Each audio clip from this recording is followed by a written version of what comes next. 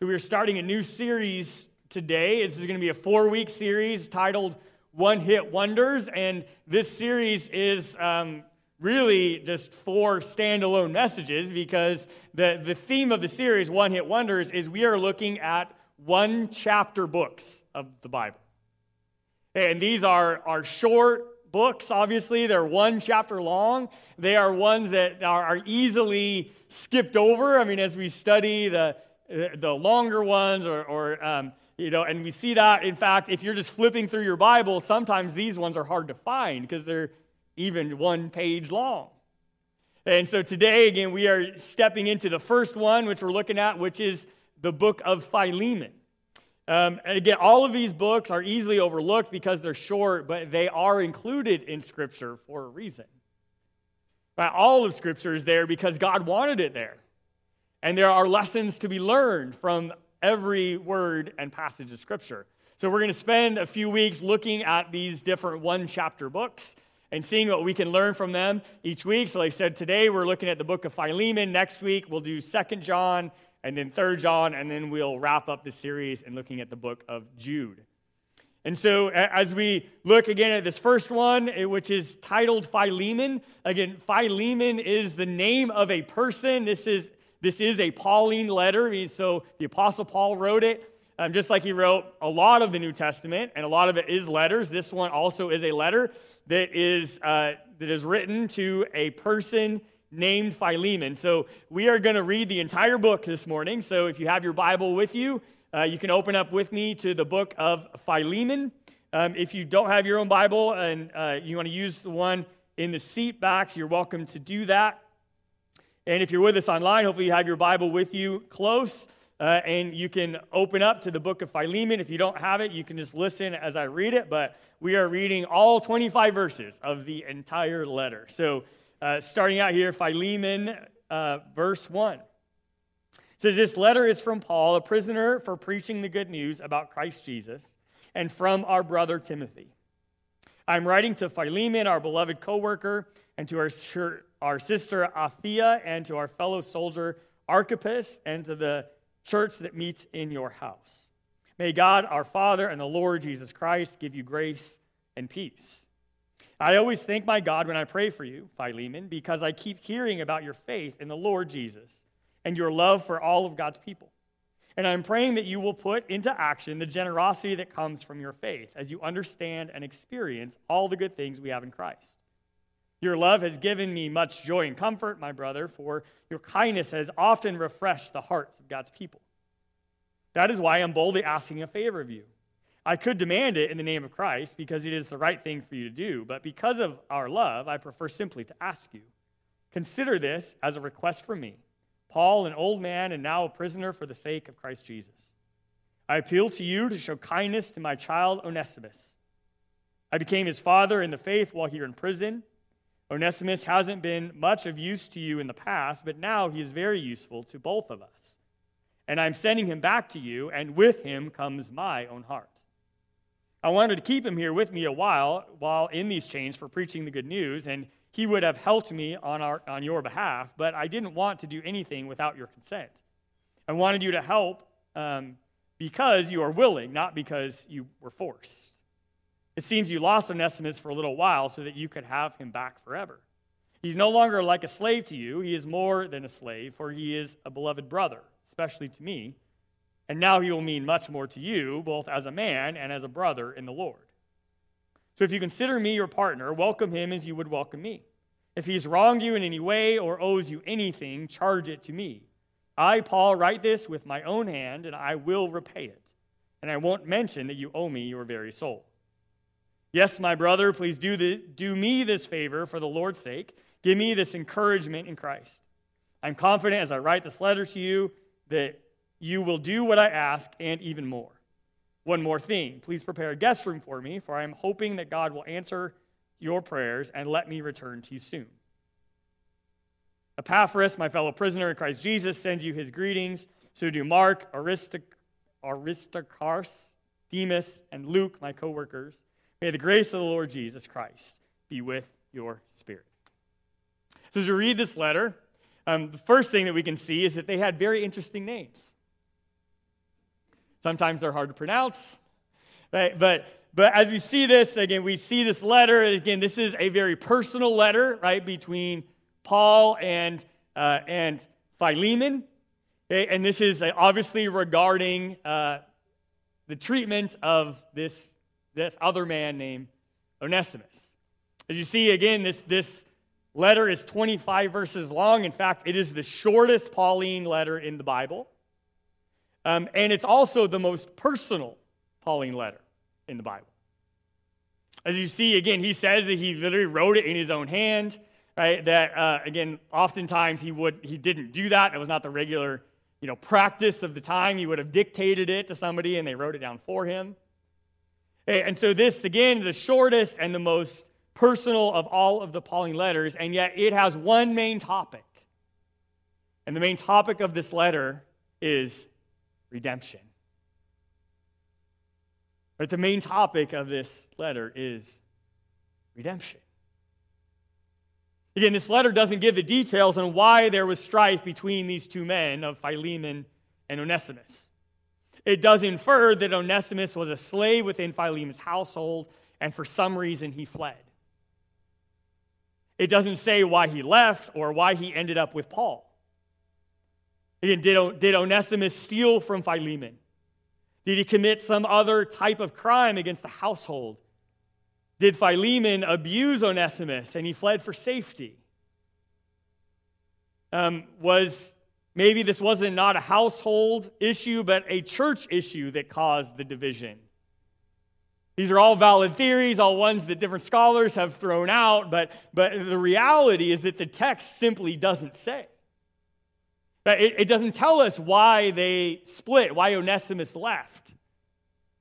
And in fact, that's an important lesson for us to even start with, not just with this text, but any scripture we come to, is we have to be very cognizant of realizing what the text doesn't say. It's easy to fill in the blanks and to infer what the text might say, but we can get in trouble quickly, right, if we start to make Scripture say things that it doesn't say. In fact, not just this, but it's also important that we also look at the original intent of the writing. Again, we see here, this is, again, a letter between two men, right? We're asking a favor, asking for redemption of Onesimus. If we neglect these of looking at what the text doesn't say, what it does actually say, the original intent of the original writing, if we neglect these while studying any passage of Scripture, we can end up using it out of context. Because the reality is you can make Scripture say anything you want it to say if you use it out of context. But we must be very careful as we study the Scriptures to not make it say something it was not ever intended to say. With that said, as we look at this specific letter, right, I must give a little caveat as well before we jump into looking at what it does say, is that this letter, this book of Philemon, has been used in the past by some to defend the practice of slavery. And this is obviously a very sensitive topic, as much so in 2021 as ever. This, however, is not what I believe is the point of this letter. Slavery was a cultural norm when Scripture was written, and it had very little to do with race. And this simply is not what this letter was intended to address. So it is certainly a very relevant topic, but one that Philemon does not speak to, and therefore we're not going to address it today. Right? That's for a different time. So what can we learn from the book of Philemon? As we've laid the foundation and looked at, again, the intent of the Scripture and looked at some of what it doesn't say, what does it say? As I already shared, right, the main topic of this letter is redemption. And what can we learn about redemption? What can we learn about our own lives, our own faith that Paul is calling for here in this letter? There was obvious strife between these two men. Right? And Paul writes this very personal letter to address reconciliation that is needed between them. Paul, he is an apostle, And he went on several different missionary journeys, and as a result, he planted several different churches in various locations.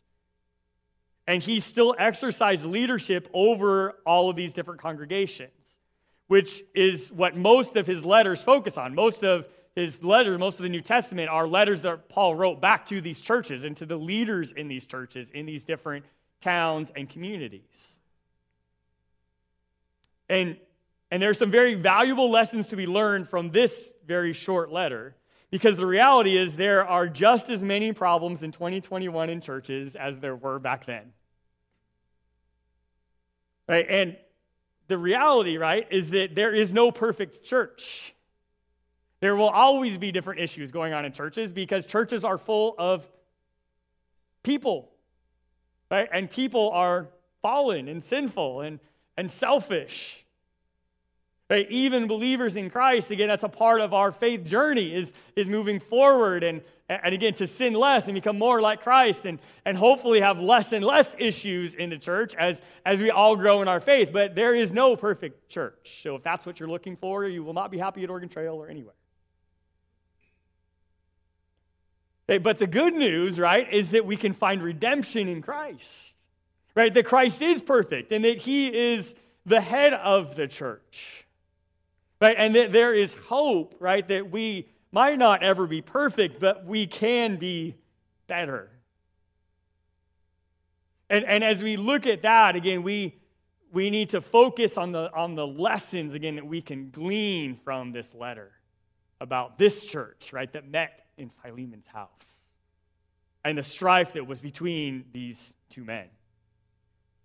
As we jump into the first lesson, we must focus on the most important thing first, the most important thing this letter addresses, and that is salvation. All right, the most important thing first is salvation. In fact, that's the entire mission of the church, right, of the apostles, of every Christ follower is to be saved themselves, to find a saving knowledge of who Jesus Christ is and receive him into their life, and then to share that knowledge with others who need that salvation. Again, the heart of who God is he wants to save us all. Right? He wants to save the world, which means that if you are human, you need salvation. And salvation, again, as I said, is the ultimate mission of the church. Again, Paul addresses Philemon as to this need for redemption of Onesimus to be accepted back into Philemon's household. And again, this comes because there has been a dramatic change in Onesimus. Like that's what Paul tells him in this letter, right? In verse 10, he says, I appeal to you to show kindness to my child Onesimus. I became his father in the faith while here in prison. What Paul is telling him is that Onesimus came here, right? He's with me here, and while he was here with me, he has accepted Christ as his Savior. Right? That's what Paul means when he says, I have become his spiritual father. I have shared the gospel with him, and he has accepted it. And he has been welcomed into the family of God. In fact, when you look here, after Paul establishes this fact that Onesimus is now different because he is a committed follower, a saved follower of Jesus, right? That Paul uses, in fact, from this point on throughout the rest of the letter, he uses family terms and pronouns.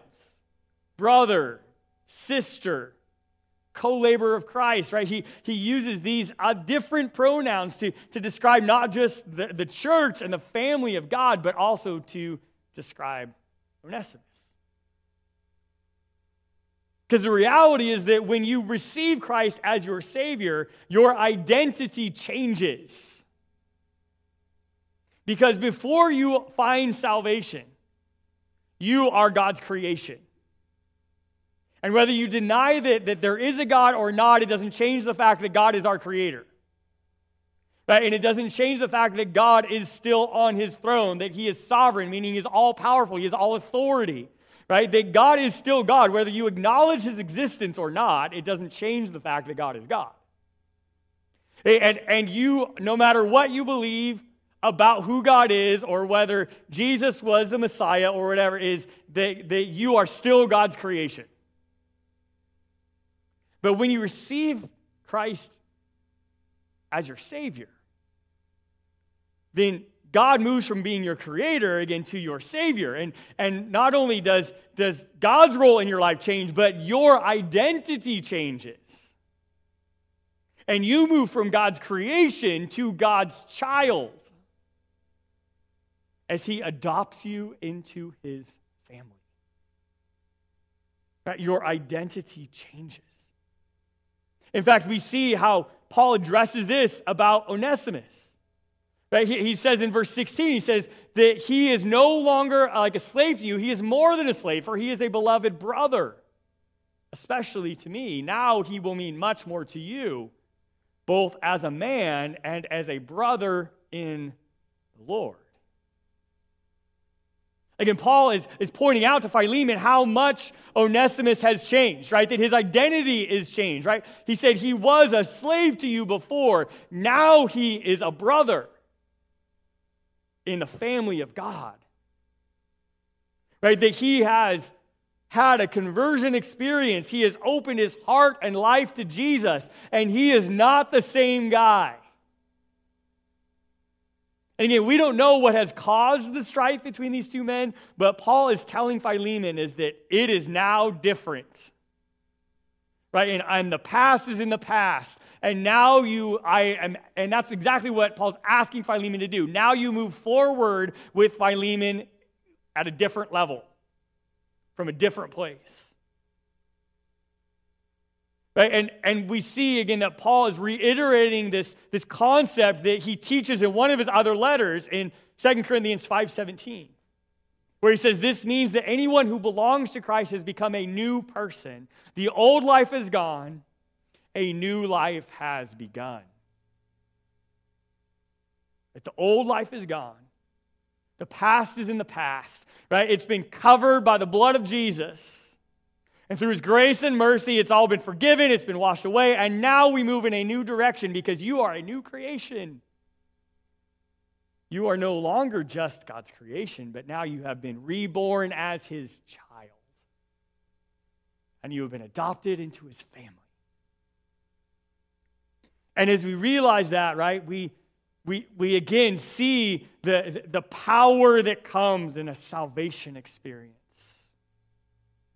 Of how it changes you from the inside out. That you will do life differently as a saved follower of Jesus than you did before you had that experience of conversion, of salvation. And so, as your pastor this morning, we cannot move forward without me asking the question of you. Have you had that salvation experience in your life and in your heart? Because the truth is, whether you're here with us in person or whether you're watching with us online or whether you're just trying to figure out this stuff about God or the open scriptures for the first time today, is that if you try to do it on your own power, you are going to fail. Okay, that you need the power of the Holy Spirit in your life. You need the power of the Holy Spirit to indwell your heart, right? And that happens when you receive Christ as your Savior. When you pray to accept Him, when you pray to confess your sin and invite Him into your life and say, God, I believe you are real. I believe that Jesus died on that cross and rose again to save me. And through your grace and mercy, I am now moving my life in a new direction as you are becoming my Savior in this moment when I pray. And then I will work the rest of my time on earth to figure out how you can be my Lord. Have you been saved? Again, being at church doesn't make you saved. If your family's faith does not save you. It is a personal faith. You must pray and accept Christ as your Savior. And so as we are here together today, as the family of God, we are going to stop right now and I'm going to pray the sinner's prayer. And if you have never received Christ as your Savior, then I encourage you to pray it with me. If you're ready to receive Christ as your Savior. Now, again, you can pray it out loud if you want to pray it out loud. You don't have to pray it out loud. You can pray it in your mind as long as you pray it genuinely. Let's pray. Dear Lord Jesus, I know that I am a sinner, and I ask for your forgiveness. I believe you died for my sins and rose from the dead. I turn from my sins and invite you to come into my heart and life. I want to trust and follow you as my Lord and as my Savior. Save me today. And I commit to follow you as I move forward in my faith and become more like you from this point forward. Amen. Now, as we have just prayed this prayer, whether you're here with us online or in person or you're with us online, if you prayed that prayer today, we want to hear from you.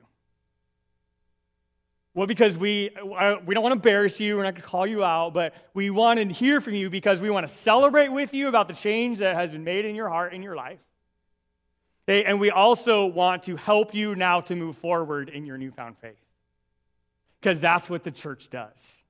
Because now you are adopted into God's family, and now you are part of the church family, and that we all come together as we all strive to be more like Christ. So we want to hear from you.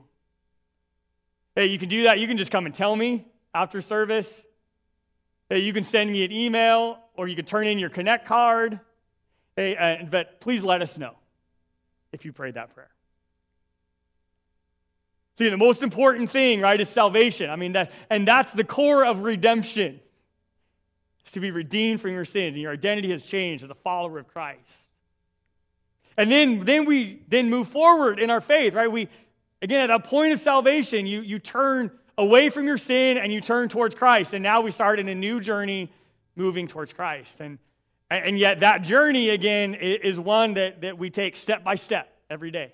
Right? As we learn about who God is and learn about how to read Scripture and interpret it. And one of the things, again, we can learn about that journey here from this letter, right, is the fact that sometimes it takes a step backwards to truly move forward.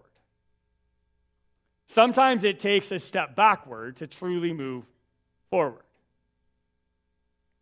Again, the reality, right, is that it might feel like a step backwards, but if it's ultimately going to take us forward, then it's not a step backwards, is it? Right? In fact, that's one of the lies of the enemy. That's one of the tools of the enemy is getting us to feel like things are a step backwards, so we don't want to do it, even though what it's really going to do is propel us forward. One of the things we talked about in our small group this last week, and as in the group I'm leading right now, we're going through this book called The Garden, and again, we talked about how doubts and questions can feel like a step backwards, but yet if we dive into Scripture and find the truth and the answer to those questions and doubts in who God is in His Scripture, all it does is propel us forward. And we need to change our perspective about questions and doubts, because questions and doubts are not a step backwards, they're a step forward in your growth as a follower of Jesus. If you engage into those questions and doubts.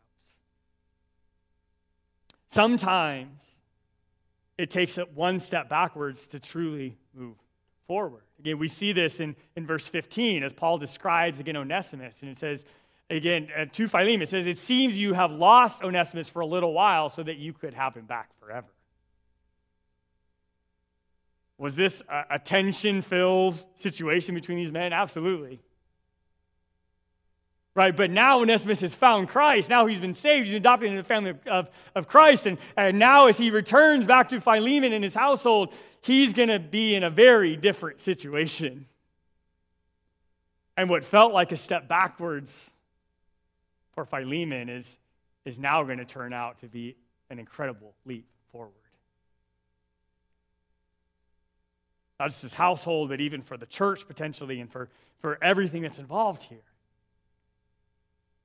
And the reality, right, is a lot of times we feel like, again, we we buy the lie, right, that as soon as I receive Christ as my Savior, that everything's going to be great. Right? And all my problems are going to go away, and I'm not going to have any struggles, and I'm not going to have to fight through things. And again, that's, is not true. The truth is that now I get to fight forward, right, with God's power, not my own. Right? That I'm, as a follower of Jesus, I'm never by myself, right? That I don't have to face struggles or anything by myself. I can face it with God at my side, right? And with the faith community behind me. Right? And I can face those struggles in a whole new way. And sometimes, though, we feel that conviction of the Holy Spirit that doesn't feel good, right? When God points out and be like, yeah, see that thing in your life, we need to deal with that. And we feel disciplined by God. And yet, even in those moments, again, the different perspective that comes with being a follower of Jesus is realizing that when I feel disciplined by God, that confirms in my life, right, that I am God's child, because a good parent disciplines their children and teaches them to be better people. And a loving heavenly Father will discipline his children. And sometimes that discipline feels like a step backwards. But if I submit to that discipline, that conviction of God, and make the changes he's leading me to make, then again, my faith will leap forward. And I will be closer to Christ. We see in Hebrews chapter 12, it just describes, again, this tough love of God. It says, and have you forgotten the encouraging words that God spoke to you as his children? He said, my child, don't make light of the Lord's discipline, and don't give up when he corrects you, for the Lord disciplines those he loves, and he punishes each one he accepts as his child. Again, the journey is not easy. There's hard decisions to be made. There's discipline to be received from our Heavenly Father. But just as these verses point out, right, is that it also confirms that God loves me enough to not leave me the same. To transform my heart and my mind, right, and to overwhelm me with his presence and make me more like him every day.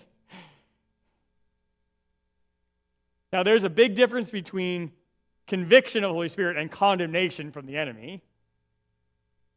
And condemnation just pushes you down, right, and keeps you down and kicks you while you're down, right? The Holy Spirit will never do that. That's not discipline from God. Right? But conviction, right, opens your eyes to the reality of how your sin or your attitude is hurting you, right, and propels you to change and to move forward. That's conviction and discipline of the Holy Spirit. Again, don't get confused between conviction and condemnation, because condemnation will never come from the Holy Spirit, but conviction absolutely does. Sometimes it takes a step backwards to truly move forward. Right? And we also learn from this letter that there is great power in forgiveness and reconciliation. There is great power in forgiveness and reconciliation. In Philemon verse 11, it says, Onesimus hasn't been much of use to you in the past, but now he is very useful to both of us. Like Paul's acknowledging, right, the fact that Onesimus, in fact, has been a thorn in Philemon's side in the past. But now, again, he is very different. Right? And there is great power in forgiveness and reconciliation. In fact, again, that's what Paul is, that's the favor he's asking of Philemon. He says, be reconciled with Onesimus. Hey, because I know things are going to be different. In fact, reconciliation and relationships between other believers and between other people are very important. In fact, so important that Jesus teaches us in Matthew chapter 5. He says, if you're presenting a sacrifice at the altar in the temple and you suddenly remember that someone has something against you, leave your sacrifice there at the altar. Go and be reconciled to that person, and then come and offer your sacrifice to God.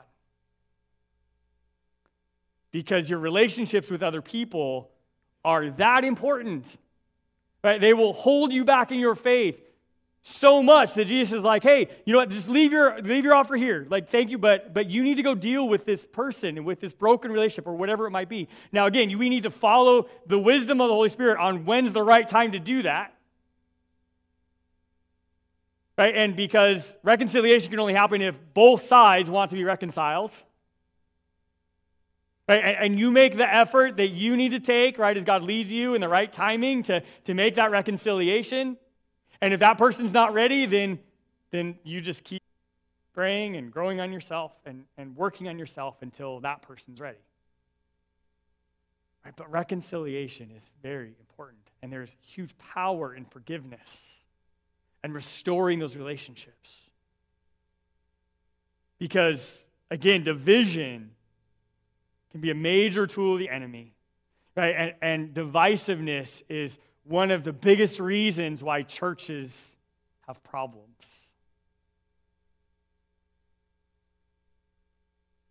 And yet, right, in the Garden of Gethsemane, as Jesus prayed, right before he goes to the cross, the biggest thing he prayed for was unity among believers.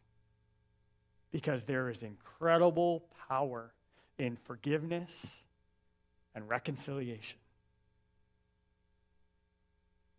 And then as we learn these huge lessons, we also learn and see in the midst of this letter that there is responsibility that comes with leadership. Okay, there's responsibility that comes with leadership. As a leader, we will always need to deal with issues that arise between people. In fact, I've heard it said many times about being a pastor, right? That being a pastor would be really easy if it wasn't for the people in the church. And there's some truth to that. Right? But yet, that's what being a pastor is, right? It's shepherding God's people. It's working with God's people. Now, the same can be said for in the business world and in your family life and with your neighbors, with all this kind of, the same can be said in lots of different contexts. But yet here, Paul is playing the role of mediator between these two men. Right? Between Philemon and between Onesimus. Now, I will say, even in first reading of this letter, again, we read it this morning, you might realize, right, that Paul lays on a pretty thick guilt trip on Philemon. Right? That he exercises his leadership maybe a little stronger than maybe some of us would. Right? And in fact, one of the kind of well-documented reputations of Paul is that he's a little bit arrogant in his writing. I think we see that more in this letter probably than some of his other ones. Right? I think as we realize that and we see that, we realize, though, that he is a strong leader. Right? And again, we see in this letter, as I said, it's one of the most personal letters we see of Paul, and it also shows us a lot of his personality. We see some of that arrogance, come through in his writing. But yet we also see some very humble moments in this letter. I think we realize that what we see about Paul and his personality is not necessarily his arrogance and his humbleness. Those are both kind of there, but the reality is that he just had a very strong personality. Right? That he was a person, right, that ruled whatever room he was in, right? You knew Paul was there.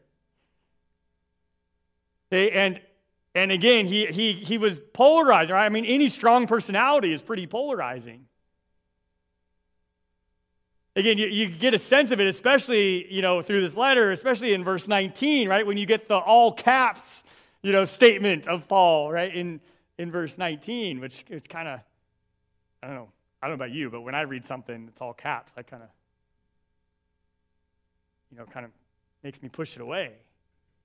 However, right, we see this side of his personality, but we also see the other side of his personality. Right? We see the humble side of Paul come through in this letter as well. Right? In verse 14, he says, "But I didn't want to do anything without your consent. I wanted you to help because you were willing, not because you were forced." Okay, you also see in verses 17 and 18, right, that Paul goes very strongly into taking personal responsibility for Onesimus. Right? He has this strong confidence in the change in him, right? As he says, "So if you consider me your partner, welcome him as you would welcome me. If he's wronged you in any way or owes you anything, charge it to me." Again, this is a very humble position of Paul. Right? He's putting his own reputation on the line for this other man. He's very confident in the change that has happened in Onesimus' heart. Right? And we see again these extremes of